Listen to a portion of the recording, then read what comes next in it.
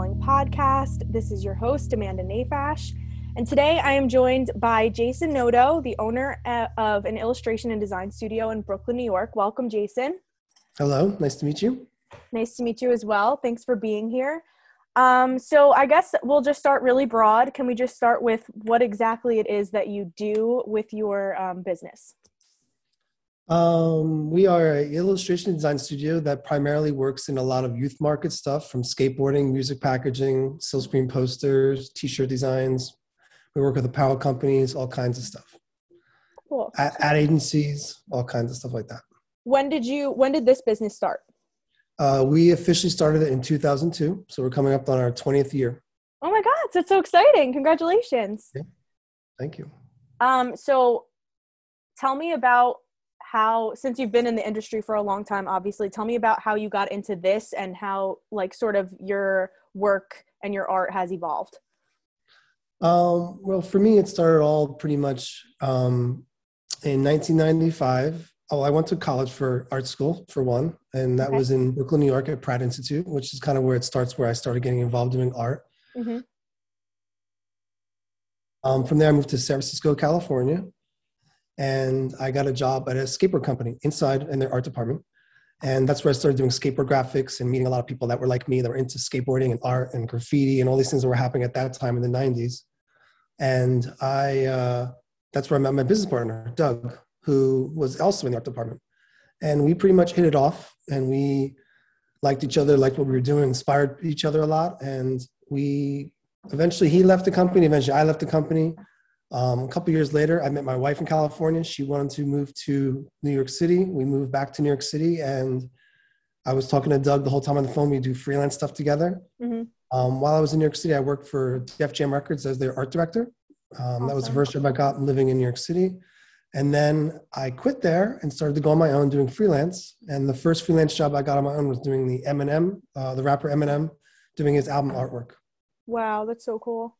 And so while in the music industry, I met a lot of people in that world and doing things. So I started doing more freelance, and that's when Doug, we decided to start the company, and he moved to New York City to start the business. And we got a studio and all those fun things, and it kind of goes from there. And since then, we pretty much have made our money in the music industry doing album covers and, like I said, stuff like that.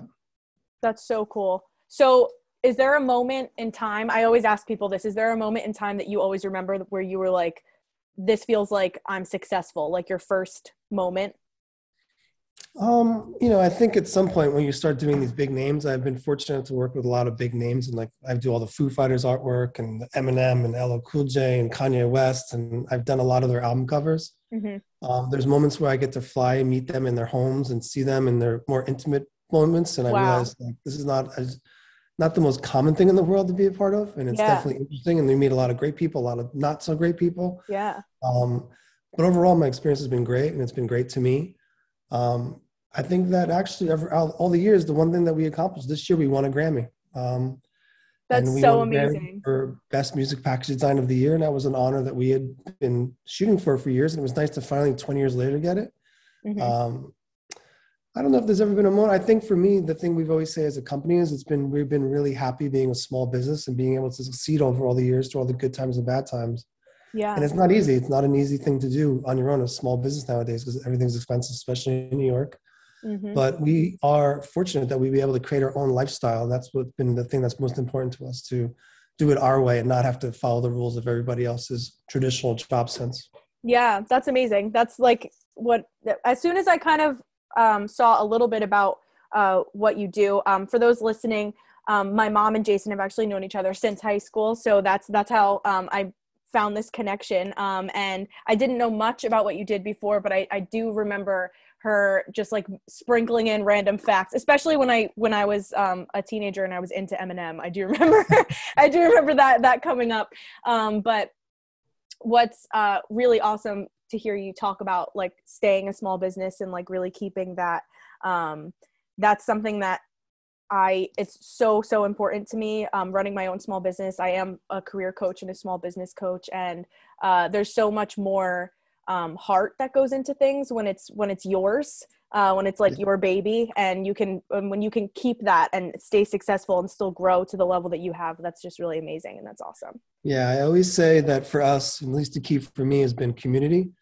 And I can pretty much connect almost every job we've ever gotten to somebody I know Yeah. that also has a small business where I used to work with. There was a photographer or an illustrator or a painter, um, a fine artist, a muralist, and all these people that I know I've connected through all the years, and that I've created community from all the people I met in San Francisco and California to then people in New York. That community, that artist community has really been great to us because it's always connected me in some way to another job, or, introducing me to somebody, or um, that's been the lifeline to our company. And I still believe that to this day, that a lot of the jobs we get to this day are people that I can connect to. I'm 2 degrees separated from them. So that's really nice. Yeah, that's awesome. So, you mentioned that there were like so many influential people that you've worked with. Do you have a favorite or a story that you like to tell? I think in the more recent years, I mean, I have a lot of crazy, interesting stories related to some of these artists that are not related to the art side of it, but I've had, experiences with them that are funny. Mm-hmm. But I would say on the more artistic side, there was a band called the Queens of the Stone Age that we started working with that we liked their music. They're the guys that we connected and made, that we won the Grammy with. They've been inspiring. We like who they are. They treat us really well. The Foo Fighters treat us very well as well. We're repeat customers. We've done probably four record covers for them. Um, but I think that the story for us has pretty much been for me and Doug, the two of us, again, continuing the business and every year getting through it and figuring it out, and still learning. I'm 50 years old. I'm still learning. I mean, it's kind of like, I don't know if you ever totally figure it out.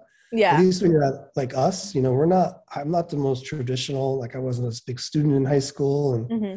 I wasn't even supposed to go to college. I want to go into art school. And it was like, and so I think that everyone somehow finds their path in life. And I even tell my kids the same thing. It's like, you'll find your path, and everyone's path is a little different. And that's okay. That's the good part. That's the fun part about it. It's not so much, you know, how successful you are, what you do, but are you enjoying that path as you're taking it?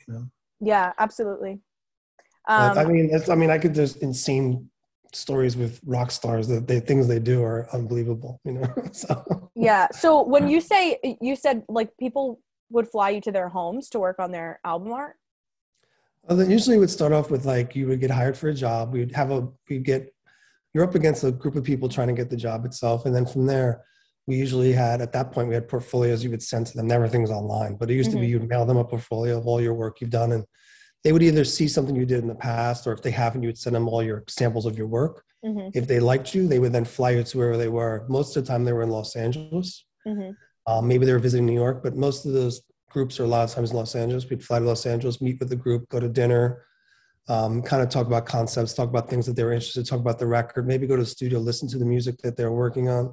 Mm-hmm. Sometimes we spend more time with them. Sometimes it'd be short. Sometimes it'd be long. Sometimes we spend a week with them. Sometimes we spend only an hour with them. Mm. Um, and then from that point, we would go back to our studio and we'd concept on ideas on building off of things they've said to us, but also giving them ideas of what we think would look good for the record cover. And then that process usually acts like from beginning to end would be about 3 months working on the Okay. record. Some are longer, some are shorter. Mm-hmm. And then sometimes they're flying into New York for David Letterman. You meet them there. Like it's always has this moving around, kind of going somewhere where they are. Yeah. And you're kind of almost a part of the band when you're working on their project, you almost become a part of them, and you're with them a Yeah. lot more often where you're showing them things. And obviously things have changed now with COVID and the Zoom calls, and you have so many other ways of doing it. But in the years Yeah. in the past, it was going to meet them, and there was budgets and there's money, and um, but yeah, and that's usually the process until basically that record comes out. And then when they go on tour, you go see them in concert and say hi backstage. And then they say, hey, what's up? Like That's some people crazy. I'm still friends to this day and they know my family, and others that's very businesslike and they don't know, wouldn't pass me. If they walk by me, they wouldn't recognize me. So Yeah. it varies on level of your relationship with the actual artist. Wow. So schedule wise, like you mentioned that you have a family and also that you spend like so much quality time with people as you're working on their projects. How does that work with just like maintaining that work-life balance? And what, I guess, like what does that work-life balance look like?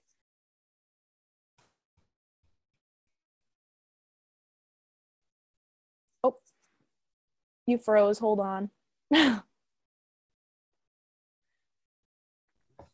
Rose, Okay. Okay. over there. All right. So you're saying? So I was just saying, as you talked about having having a family and also having this schedule that was kind of changing based on who you were working with, what did that work-life balance look like over the years? Yeah, I mean, in my younger years, it was like I would work till crazy hours, and my kids were little, and I was doing this all long before kids, obviously. So it was like that lifestyle was different. I was always in my studio, and we were working till 3 in the morning and hanging out, and we'd go out after that. And there was like a whole lifestyle that went with that. Mm-hmm. Uh, I mean, now I pretty much keep I'm pretty much like I go to work at like 11 and I come home by like 7. Mm-hmm. To me, like I try to get it all done when I can, and I've gotten better at managing that. But when there's days with deadlines and things got to get done, you take care of it. But I think most people, for the most respect, kind of respect your time frame. And I think as you get older, I'm not willing to do that. So it's Yeah. like I've changed as well. I think when I was younger, I was way more ambitious. Now I'm kind of a little more grumpy and like, nah, I'm not doing that. Well, you've also like reached a level where your work speaks for itself now. I mean, that's the goal. Sure. I mean, we set the expectations is basically the better way to say it, where I Mm-hmm. think during the earlier years, we would kind of just say whatever it takes, where now we set the expectations and we kind of control it more than we let the businesses that are hiring us control it. Yeah, But absolutely.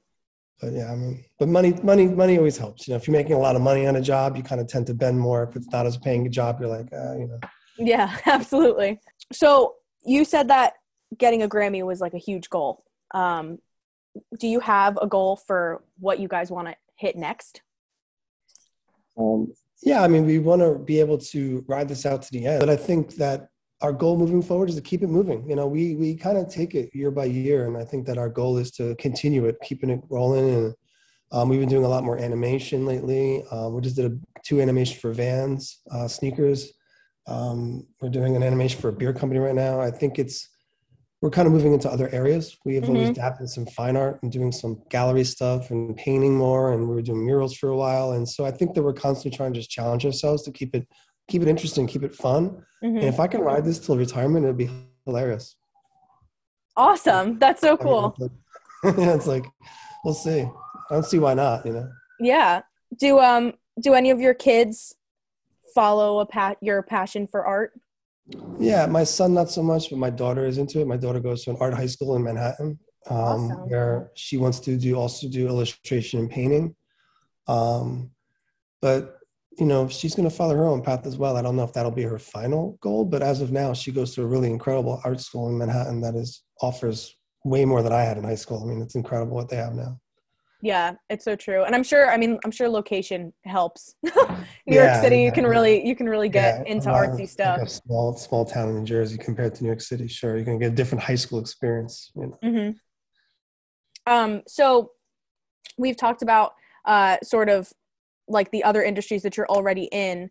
As far as musicians, is there anybody that like you always wanted to work with and you got to, or you still want to work with and haven't yet?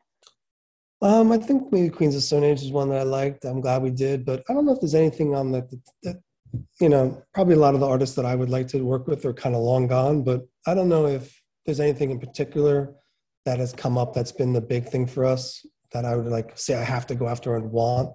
Yeah. Um, Also, music has changed a lot for us. We don't do as much as we were over the years. Mm-hmm. We're now kind of venturing into other things, and those are kind of the more exciting things to me than the music side of it. I feel like, Yeah. probably have done, I don't know for sure, but I would guess we've done well over 100 album covers.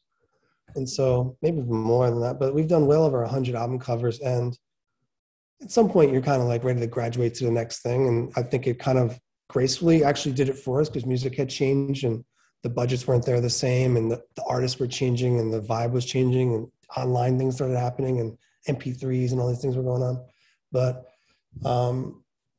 as a studio, I think we're more excited now by, like I said, like the animations and doing like just other things for other companies. We've been doing more skateboard stuff, going back to some of our roots of skateboarding. And Mm-hmm. that's been fun to do again, because when I was doing skateboards in the early 90s, I burnt out on that. And then I took a break, and here we are now doing it again. So it's nice to go back to doing more of that again, because that's really the core of really we are as a company, is really rooted in like skateboarding and that kind of lifestyle. So Yeah. Okay. So Since you mentioned burnout, that just made me think, because I have I'm a musician myself. I'm a singer. I sang in like my high school choir, and I have a lot of people around me who are musicians, and just like and artists in a bunch of mediums, and pretty much everybody talks about like going through creative spells, like ups and downs. And so working with your art full time, do you ever go through periods where you're just like stuck? Yeah, I think it's common for most artists to kind of have those moments. And I also think that a lot of artists, there's some artists out there who have to constantly work. There's others artists that need to have that moment of break Yeah. to kind of rebuild and kind of almost figure out what they're doing. Mm-hmm. Doug and I both have those moments where we go to the studio and we just talk. Mm-hmm. We kind of talk about what we got going on and talk about things that inspire us, because that's, I think it's normal. I think that's a part of the creative process, is going in and out of those moments of being really active or being really, really motivated or being really creative. The one thing that we don't have the option of is that it's our living. So as a commercial studio, we need to constantly have it. We have to somehow be on, and we have had good days and bad days. I would be a liar to sit here and say that everything we ever made was great. It's like, you have to perform. You have to perform on the spot when you're a commercial artist. Mm-hmm.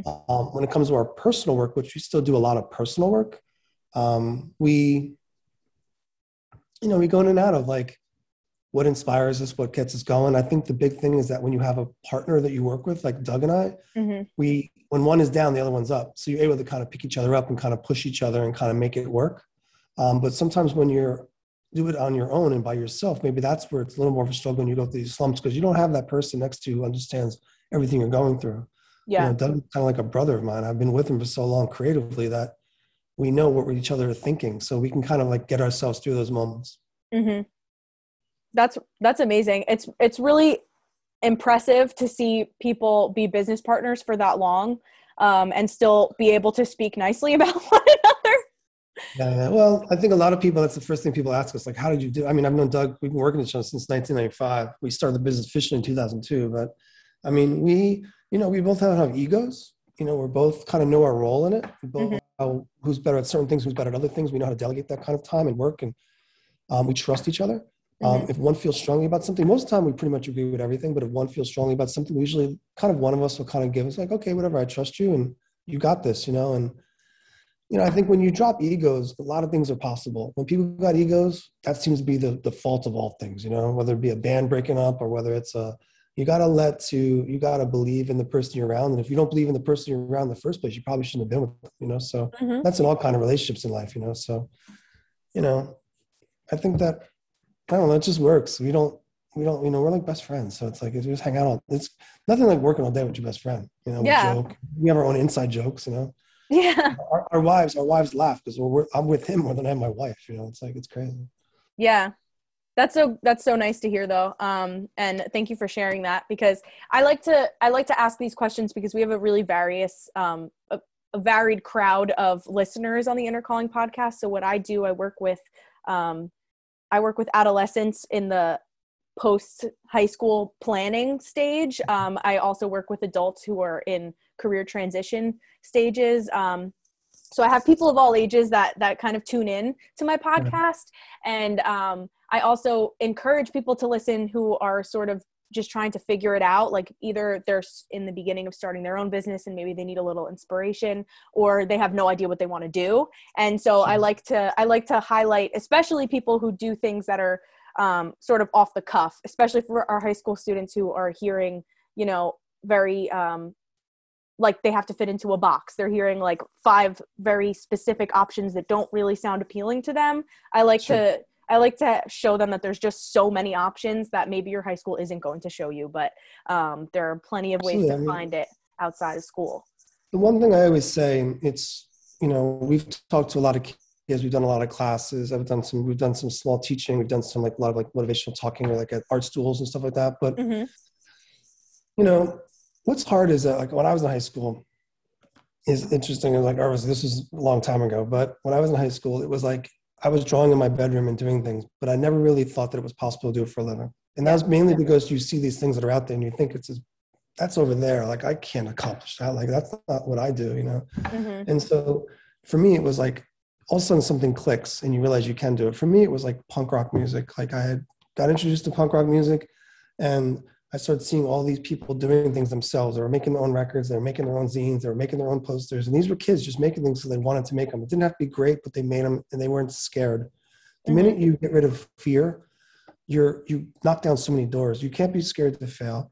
And so for me, the minute I saw that, that's when the possibilities, it light bulb went off in my head, like, well, why can't I do this? And if I never would have thought that way, and if I would have allowed maybe even the people around you think like, oh, you'll never do that, or you'll never, then you don't take chances. So that's the big thing I always say, is that you have to be willing to take a chance. You have to be not scared to fail.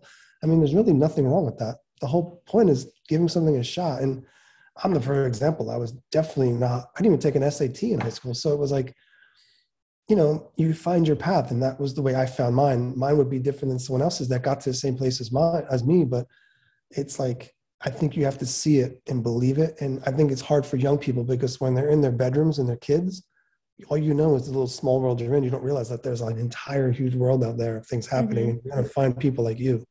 And so that's what it is. When I went to the skateboard company, I found a tribe of people that were just like me, you know, kind of a little bit messed up, rough around the edges, but they're into art and we're making things and being creative. And maybe they weren't the best students and they weren't the perfect, but they figured their way through it. And we were fortunate enough that world got kind of popular. Yeah. And then people started looking at it. And then it was like, oh, wow, now you care what I'm doing, you know? So I think you should believe in what you're doing. And if you believe in what you're doing, you'll find your way to it, you know, and that's it. Yeah, that's awesome. Thank you. So, for myself and for everyone listening, how can we see all of the work that you've done? Where can we look for it? Our Instagram is probably the best place. It's Morning Breath Inc. Okay. We also have a website, www.morningbreathinc.com. And that's pretty much it. You know, that's it. We pretty much keep our Instagram up to date as much as we can. And that's how we get contacted most of the time now. It's interesting. What used to be websites, now we don't even care about the website. It's all about Instagram. So it's all about Instagram these days. Yeah. For those of you listening, I'm going to link all of the contact information in the bio on Spotify. It'll be on Spotify and it'll also be in the Instagram bio. Thank you so much for joining me, Jason. It was really nice learning about your career and how many amazing things you've accomplished. Thank you very much. It was a pleasure. And I really appreciate what you're doing, and I believe in it. So I'm super stoked that you're doing it. Oh, thank you so much. For those of you listening, this has been another episode of the Inner Calling podcast, and we will see you next month. Bye. Bye.